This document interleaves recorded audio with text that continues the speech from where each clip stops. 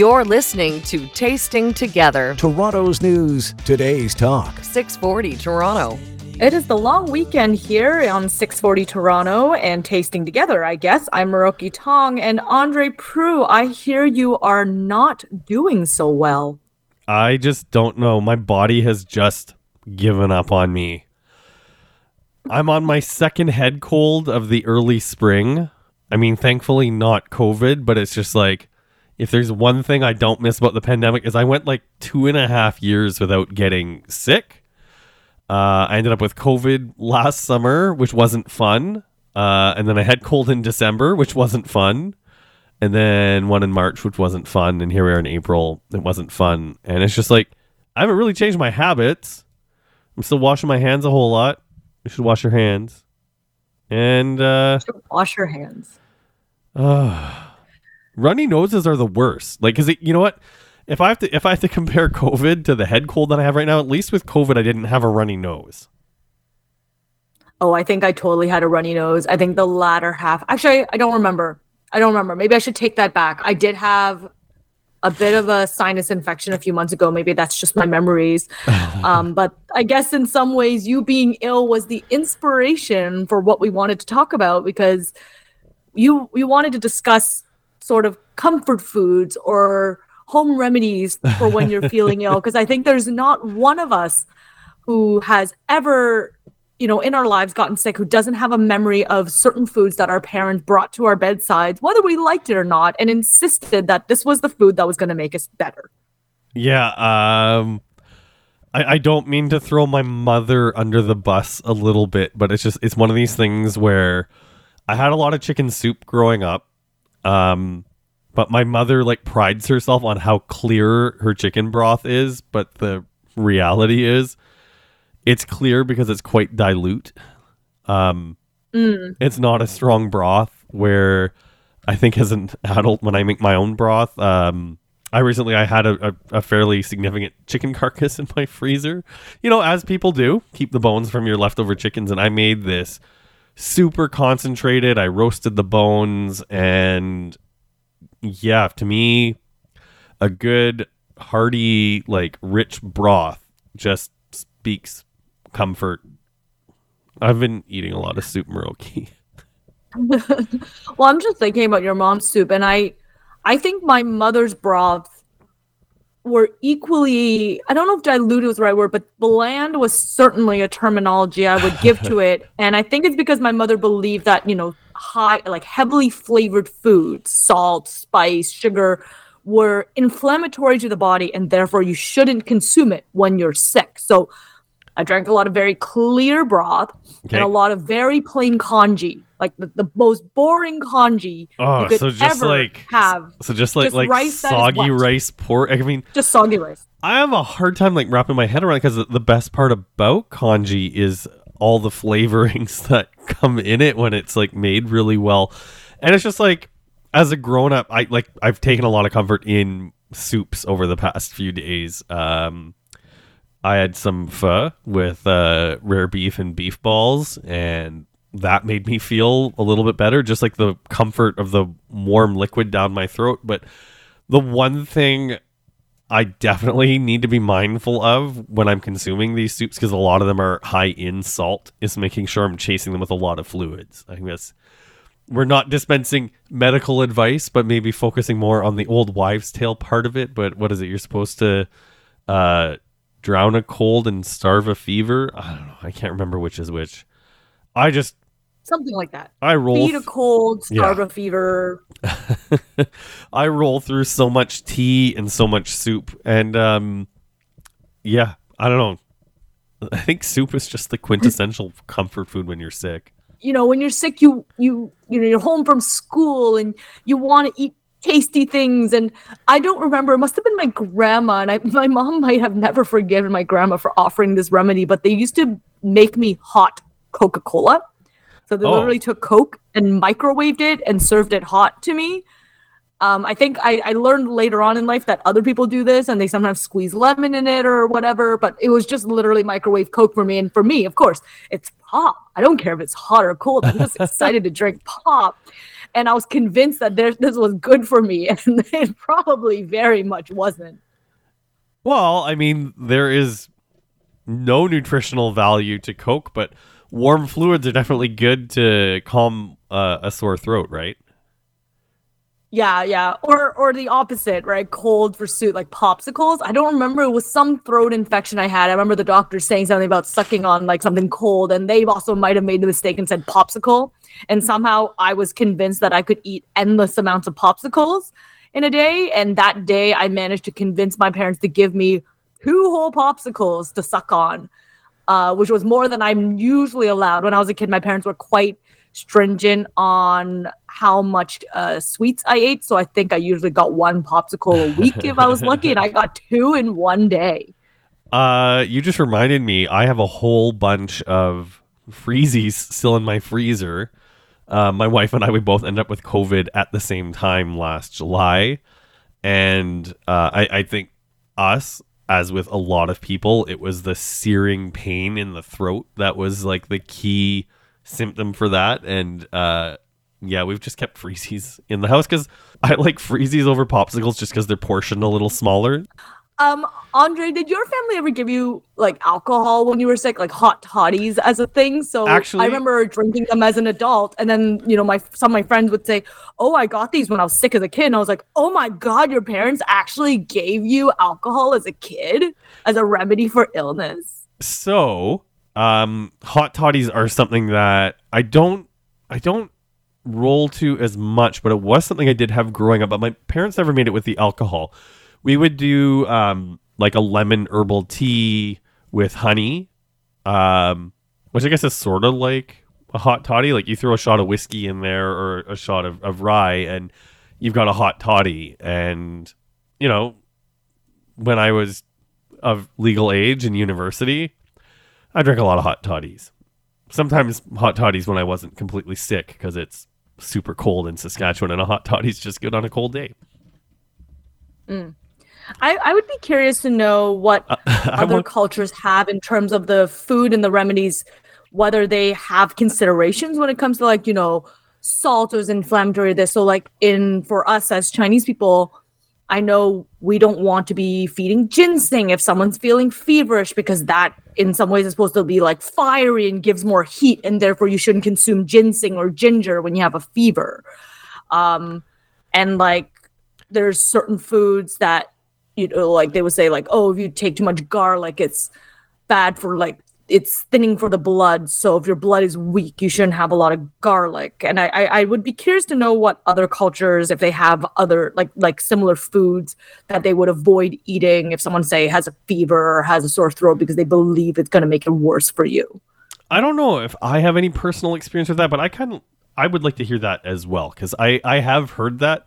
I have some friends who have gone, to get some advice from Chinese medicine. I guess, sorry, are they doctors, Chinese doctors? And like, I've heard the whole like list of like things to eat and not to eat. And I'm not going to lie, it's a little strange to hear. I'd be curious what the science is on whether that's true. Cause I know like Chinese culture has a lot of superstitions. Yeah. Well, I just think about like Ayurvedic practices, and I don't know much about it at all, but I would assume that food plays a huge part in that. And so I'd be curious to know if other cultures have that. I'm sure that it exists in some, like maybe some Gaelic traditions as well. And I'm just not familiar with it. We haven't done a shout out like this in a while, but you can always message Andre or myself on Instagram, Andre at Andre Wine Review, or myself at 9 ounces, please. The number 9 full ounces, please. It seems so complicated when I have to give my handles out. But, if you guys have traditions, feel free to share them with us. And speaking of traditions, coming up after the break, we're going to be talking a little bit about some food shortcuts when it comes to making dishes and whether it's okay to be making, taking some shortcuts when it comes to making dishes, or maybe you need to stick to the traditional way lest you ruin the quality of the food. That's coming up on 640 Toronto. Welcome back to Tasting Together. Toronto's news, today's talk. 640 Toronto. I'm Andre Proulx. I'm joined by Miroki Tong. And Miroki, you and I, it's no secret that we spend a little bit of time on social media. And I get mesmerized when I see those food recipes, or I guess like the shortcuts that pop up, like the TikTok recipes. You had something that caught your eye recently that I think led to a bigger discussion. Yeah, so I saw this video about making sushi like as a shortcut, and they basically took an ice cube tray, lined it with saran wrap, and then they put like the top piece of like nigiri. So I should specifically say nigiri sushi, not maki. Maki's the rolls, for those of you who don't know. Nigiri is when you have the little rice with like a little fish on top. So they would stuff like a little fish piece or a little cucumber piece, basically the top of it, the bottom, and then they smeared a bunch of rice on top of it all to fill up the ice cube. And then they said, put it in the fridge for 10 minutes. And then they come out and then you flip the whole thing upside down and you peel it back. And now you have all these multiple rows of neat little tiny nigiri-ish rolls. And I kind of looked at that and I will say I scoffed. I totally was like, wow, like what a disrespect to, sushi masters. And I've been taught to make nigiri before. It's not an easy process. You have to sit there and squeeze the rice. You can't get the rice too warm, because that's gross. But the rice is sticking to your hand. You have to kind of flip in your hand in a really specific way. And you don't want to over squeeze it because then the rice gets mushy, et cetera, et cetera. It's clearly a craft. But I was reading the comments and there were all these people saying, we're Japanese people. We think this is pretty cute. And the thing they actually were getting their knickers in a knot over was the fact that they put it in the fridge. Because they're like, when you put rice in the fridge, its texture changes, doesn't get as good. I think you don't need to put it in the fridge, or maybe 10 minutes for cooked rice. So people were talking about the quality of the cooked rice, but the concept itself of making these quick shortcut nigiri sushis was actually being praised. And so I had this moment where I go, well, maybe I'm being too precious about certain things. And some people like the novelty of just, if you want to enjoy something, but maybe don't have the skills or don't have the time, maybe it's okay to take a shortcut. And that's when I messaged you, because I was thinking about, other times when people take shortcuts and whether people think like, wow, what a novel and great idea versus this is an absolutely terrible idea and how dare people to approach food this way. Did you know they make a sushi bazooka as well? What is sushi bazooka? It's like a giant cylinder, and it's for making maki. And you. Oh, is it like? You roll it's it. Like a tube. You like press it through. Exactly, and then you push it out, and it slides out. I actually really appreciated that you picked sushi in particular, like that. This caught your attention because sushi is one of those things where I refuse to make it at home, especially after I moved to Toronto. My brother's in love with Japan. My brother makes really great sushi. He's been to Japan like 5-6 times at this point.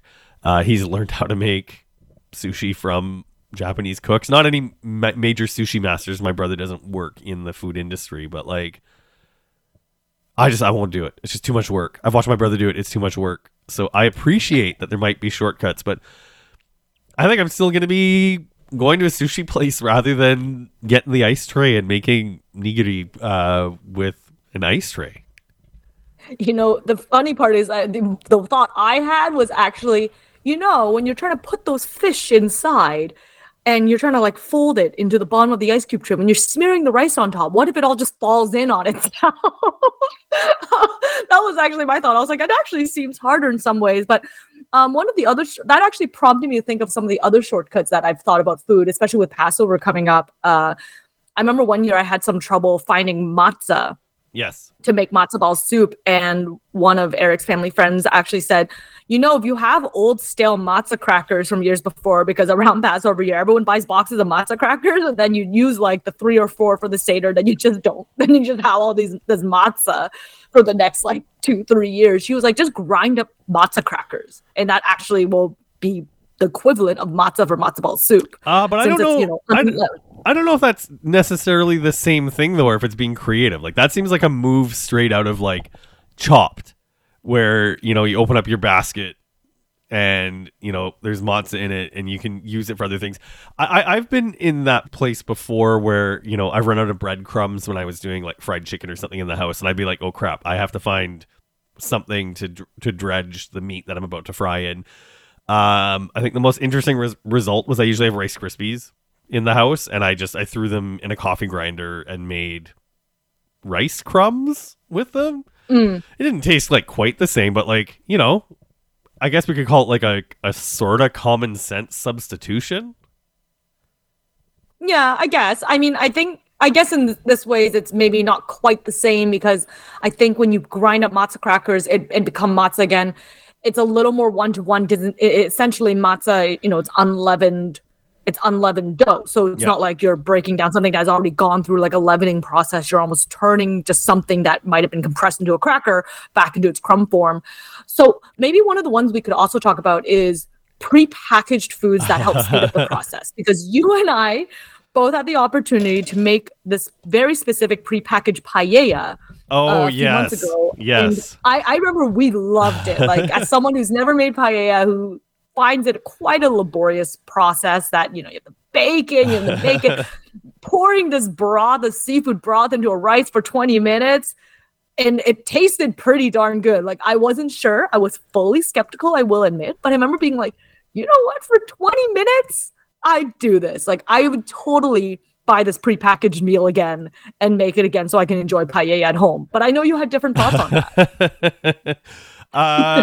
Yeah, I mean, if anyone wants to go to Instagram at Andre Wine Review or at 9 ounces, please. If you go through our reels, I guess it'd be about 6 months ago at this point, we both got sent the same press kit, and I couldn't leave well enough alone. I think we looked at each other's videos, and you saw my video and was just like, how much seafood did you put in there? And it was just like, cooking from a package hurt me. It's at the point where, like, if I have an old Protestant recipe calling for mushroom soup as a gravy, it's like if you thumb through any church cookbook circa 1980 or 1990, half the recipes call for Campbell's mushroom soup as a gravy. But I started making that from scratch, even just because I like having control of start to finish of the project. But I also find cooking cathartic. It's a stress release for me. So like, I like the challenge of trying to recreate the flavors. But hurting from a package hurts me. But I recognize now, especially because like we talked about it last week, with how much pizza I've been eating with a newborn in the house. There's going to be so much more packaged food in this house. And the one packaged food that I have a soft spot in my heart for, minus mac and cheese, is rice-a-roni. Have you had rice-a-roni? Have we had rice-a-roni yet? No, we've not had rice-a-roni yet. In fact, when you told me about this, I wasn't quite sure what you were talking about. Oh, man. You don't know about the San Francisco treat? No. What is it? Okay, well, it's a mixture of rice and like vermicelli noodles, and you cook it in a broth, like a chicken broth. They have a few other flavors, but to me, rice-a-roni is always just the chicken one. And it is like salty deliciousness. Rice and noodles together. Okay. So you'll just have to make me proper rice-a-roni at some point so that I can compare it against my particular experience. That maybe in some ways, maybe one of the other ones I could bring up is, it's not necessarily even a shortcut, but it's almost the way of making it better. But they say when you make fried rice, you should be using day-old rice. Yes. Like, you should be using old cooked rice. You shouldn't be using fresh rice. If you want that beautiful crispy texture and you want that flavor, you actually should be using day-old rice. So for those of you who are making fried rice for the first time, stir-fried rice, and thinking, oh, I should make fresh pot of rice. No. You actually should be cooking it, enjoying it fresh the day before, and leave some leftovers and use the old rice the next day to make your fried rice. Well, there we go. Coming up after the break, we are going to be diving into Passover again, because not only is it Easter weekend, but it's also Passover. And Miroki, we're going to be joined by some of your family to talk a little bit about what's going on. I am spending this weekend in Massachusetts, in Longmeadow, Massachusetts, to be specific, a little suburb, to celebrate Passover with Eric's family. So stick around. We'll get a chance to hear some of their stories and festivities after the break on 640 Toronto. You're listening to Tasting Together. Toronto's news, today's talk. 640 Toronto. So Andre, Proulx, we're well into Passover, but it's not quite over yet. It isn't? No, I believe it ends on next week sometime, but as I mentioned, I am down in the States right now, and earlier this week, just so you guys know, this one is pre-recorded because we had our Seder at my partner's household on Wednesday, right at the start of Passover. So I wanted to take an opportunity to connect with my future in-laws, Carol Daigle and Steve Weiss, to get them to share a little bit of what Passover is all about. So thanks for joining us, guys. You're welcome. Hi. It's an honor.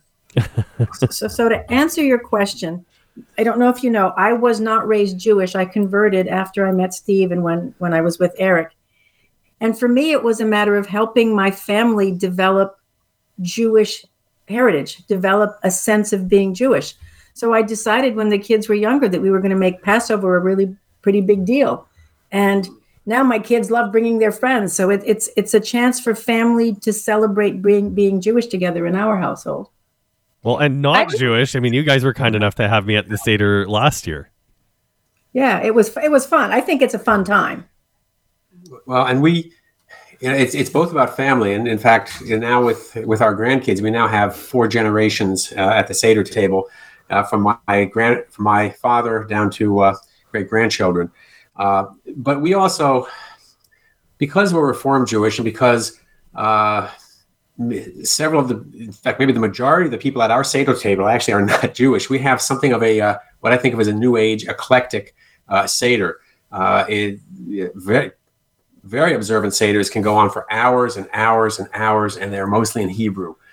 We actually, ours is mostly in English, and we actually use a children's Haggadah the Haggadah is the prayer book for the Passover Seder, and it tells the essential parts of the story. And it's about fun. It's about family, and it's about our friends. And we look forward to it every year. I think the quintessential Jewish story is they tried to kill us. We won. Let's eat. So the Seder is the let's eat part, and it's a celebration of freedom. It's a celebration of Jewishness, and we find that our kids, love coming home and celebrating and sharing the overeating with us. Well, I want to dig into the overeating part, yes, because we had the opportunity to be joined by Ellie Green last week, who shared with us the story and the traditions. So I want to dig right into the food and drink this week. Obviously, Carol, I've been around the household. I've seen you and all the children hustling and bustling in the kitchen. Mostly you, honestly. You're just overseeing the occasional child stepping in to help. I want you to share some of your favorite dishes that you love preparing for Passover. Well, let me go through what we do. I love to make matzo ball soup. I make 2 different kinds of matzo balls. I make one with matzo meal and one with matzo, just so you get a difference. I often make herb. Make an herb chicken broth. I do that ahead of time and I freeze it so that way I can cook. I can have it on the Seder. I love making the desserts. This year we're having 4 different desserts. We're having a flourless chocolate cake. We're having a Linzer torte. We're having Anya's recipe for macaroons, and we're having a matzah tiramisu. So that will be fun. I make several different sorbets. So we decided if we're free, if you're no longer a slave, what you do is you have a big meal. You treat it like an event. So we have a full 7-course meal. This year I'm making 3 different sorbets. I made a cherry, I made a mango ginger, and tomorrow I'm going to make a passion fruit sorbet. Wow. And I normally make a tenderloin of beef crusted in garlic, rosemary, and horseradish. So I make all these different things that we behave as if we're not slaves anymore. We're free people, and it's wonderful. Yeah, and first of all, I'm the incredible beneficiary of all this great cooking for starters. And the idea behind the Seder is it is a story. It's actually one of the oldest religious ceremonies in the entire world. You can find references to it actually in the Old Testament, and I think Seder in Hebrew means order, because it's a ritualized dinner. There are questions that are asked. There's the story of the Exodus from Egypt, which is central to Judaism, really. And again, we have fun with it. Instead of there are the 10 plagues that are laid out in the story and in the Bible. Every year we have 10 modern day plagues, which I won't get into now. Some of them are political, some of them are sports, some of them are whimsical. I didn't know the sports one. I didn't know that. I'm trying to imagine what 10 modern day plagues would be. Stop it.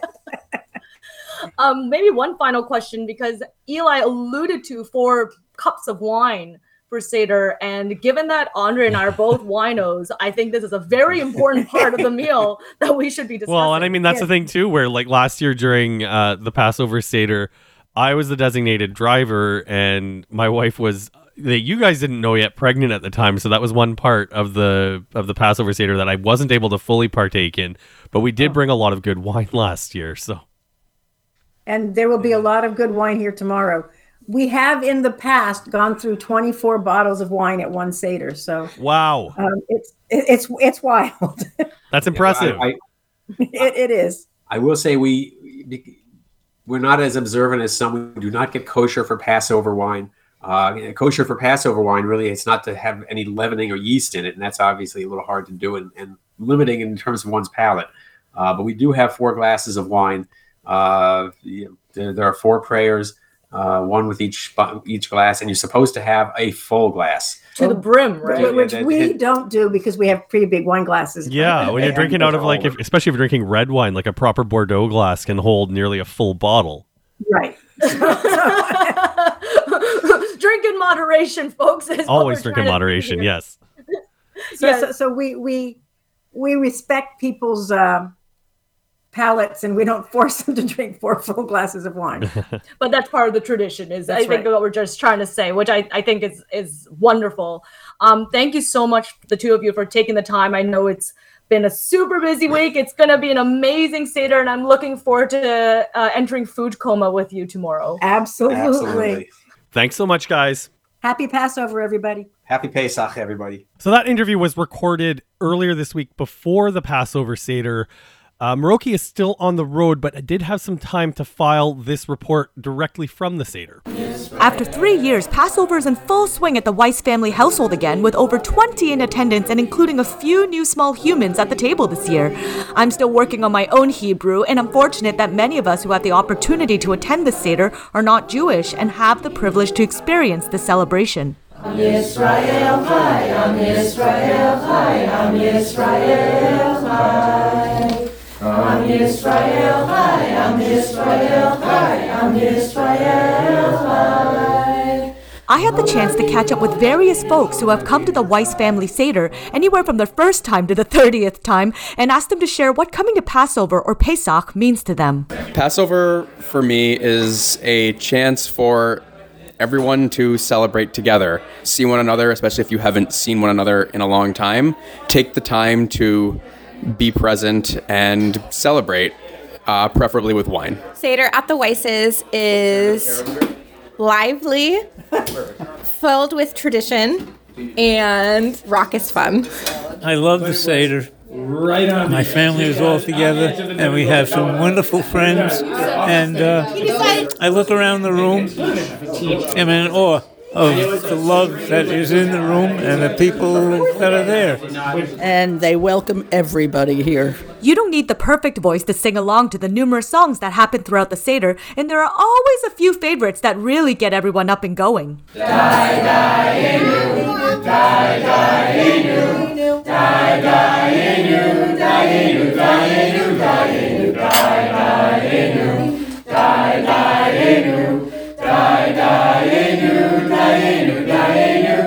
Judaism in our family is like, we're not the most religious or strict of Jews, but it very much means like coming together, and it's that moment of bringing family together for this tradition. It's not about beating you to death with the prayers and the actual religion part. It's just like, it is family. It is enjoy a good meal and a good time. It's my first Seder here, so it's just really fun to, make new family members and friends. To me, Passover is an opportunity to teach the children the story of the Exodus and the importance of struggling and fighting for freedom, not just for Jews, but for everyone in the world. Passover in my household, now that I have young kids, it's about passing on the traditions of Judaism to our children. And one of the things I love most about the Seder is it's a holiday that celebrates the liberation of our people. So at the end of the Seder, we say, next year in Jerusalem, may all people be free. And so it's about making sure all people are free. And while he's not quite old enough to read the 4 questions in the Haggadah that are supposed to be designated to the youngest child who can read, we do have a few thoughts from one of the little ones about what he thought of Passover.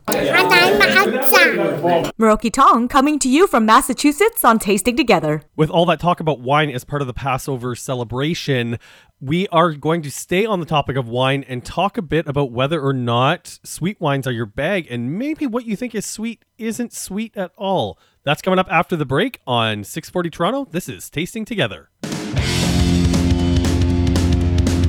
You're listening to Tasting Together. Toronto's news, today's talk. 640 Toronto. Andre Proulx, Miroki Tong. you don't like your sweet wines, do you? I love my sweet wines. What are you talking about? It's true. As I literally asked you that question to set up the segment, I was like, you're not the right person to ask. So instead, I'll turn to Danny Longo from the Global Newsroom. Danny, Yes, do you like sweet wine? I do like sweet wines. Not too sweet, but definitely like my wines on the sweeter side. These were not the answers you were looking for, is it? I don't know. It's just like, this is a conversation that we've talked between ourselves now and again, and I wanted to bring it up for our listeners because I feel like sometimes when, we go to a store and we want to buy a bottle of wine, I think not everyone really knows how to describe what they're looking for, or maybe we think we do, and then we learn the hard way that it isn't. Because I always hear people, oh, I only drink dry wines, or they're like, oh, do you have sweet whites, or and I think that as people kind of like get into the fine wine world, we get all this terminology that gets tossed around, but what does it really mean? Because there's something I've learned, and so the reason why I brought up this discussion once again is that I was hanging out with some friends, and I brought a whole bunch of wines for them to taste, and I'm pouring it for them, and I kept asking, well, what do you think? What do you think? And the first words I regularly hear from them is, oh, well, this one's sweeter, and oh, this one's drier. Oh, I like this one, it's drier.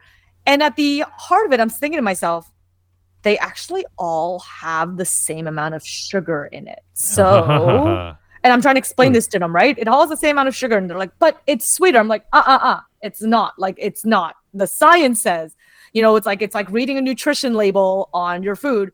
Literally, all these have 3 grams of residual sugar. So in the end, that's actually how your palate is perceiving it. And I've learned now, I use it as a way to truly get a barometer on my friends when it comes to their wine to determine whether they actually like sweet wine or they actually like dry wine and everything in between. I like that you threw in the word terminology there, because I think you hit the nail on the head that there's a lot of people who don't really know what dry means. When we were off the microphone, we were talking about, I think we all have that friend who is just like, oh, I really like, dry red wine. My favorite wine is Apothic. And Apothic is a Californian red wine. It goes for about $20 a bottle, and it has 20 grams per liter residual sugar. And here's the thing is, I think there's a lot of people in the car right now who are sitting there thinking, grams per what? Liters per what? Like, what does that even mean?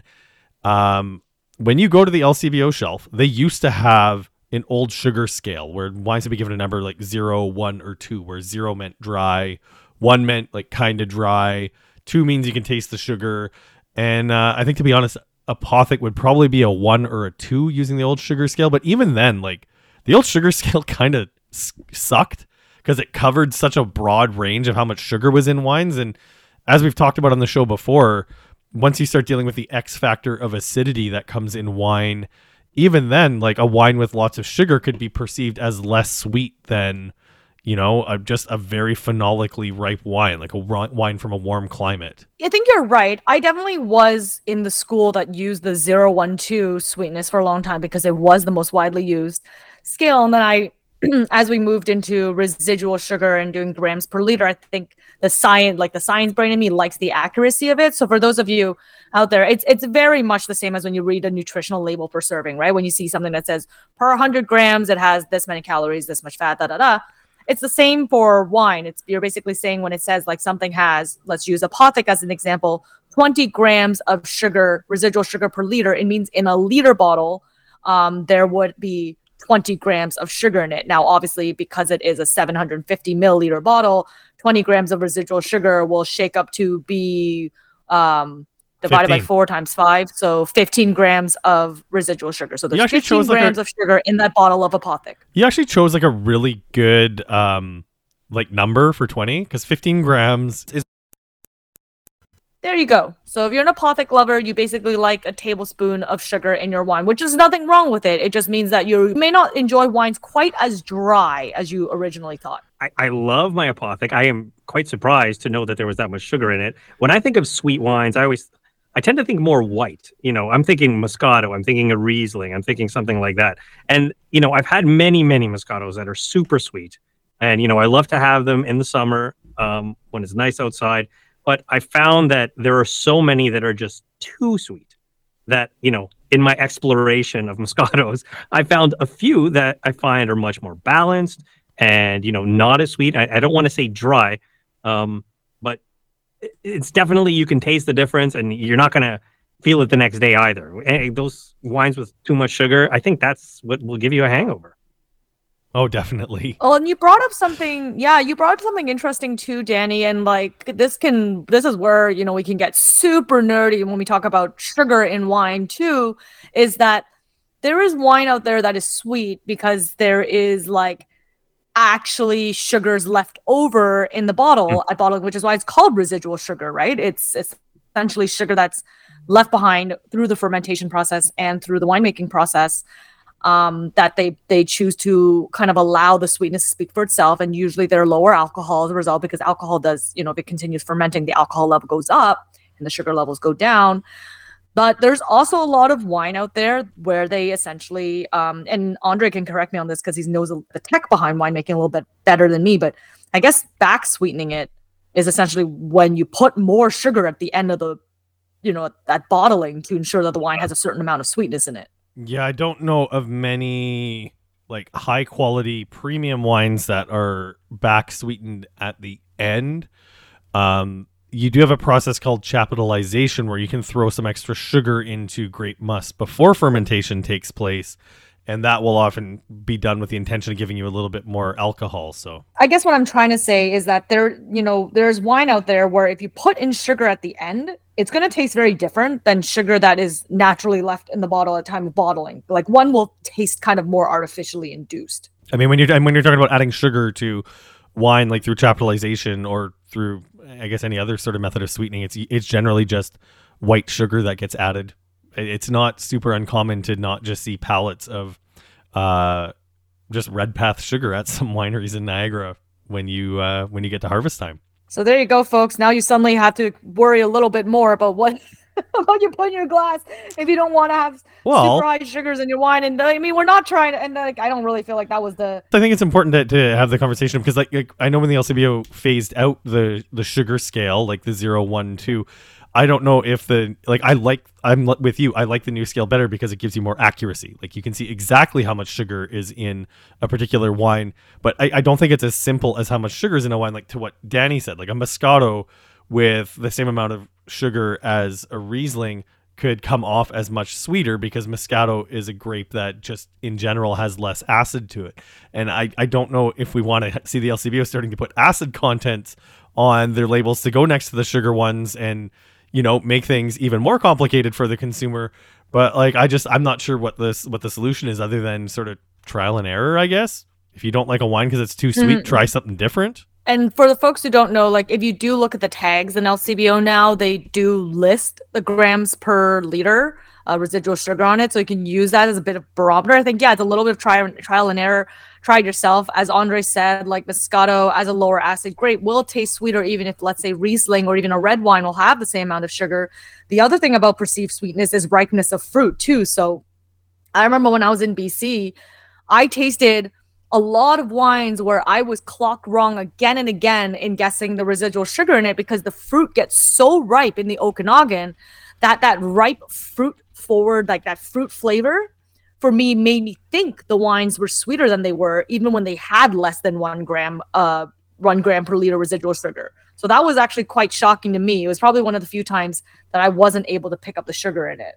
Yeah, I mean, that's something that I think I've learned spending so much time writing about the Ontario wine industry is there's a lot of people who to this day will still say, oh, we can't make red wine in Ontario. Then I'll ask them a follow-up question. Say, well, what red wines do you like to drink? And the answer is 9 times out of 10 or 99 times out of 100, oh, I prefer Italian wine or I prefer Californian wine. And the reality is these climates just get riper.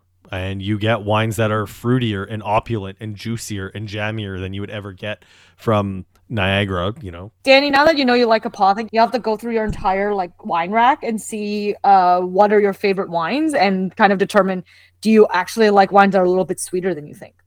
Yeah, that is a great point, and I do have to do that. There was a time when I told someone I liked Apothic, and then every year for Christmas I was getting a different Apothic. Apothic Fire, Apothic Red, Apothic. It was great. It was great. It was a good time. That brand is like Tribbles. I don't know if anyone gets the Star Trek reference, but it's just it just seems like every year they're doubling in different labels on the shelf. This has been Tasting Together on 640 Toronto. Tune in every Saturdays at 5 p.m. so that we can share with you things that will tickle your taste buds, whether they be a little sweet or a little dry or a little bit in between. Until next week.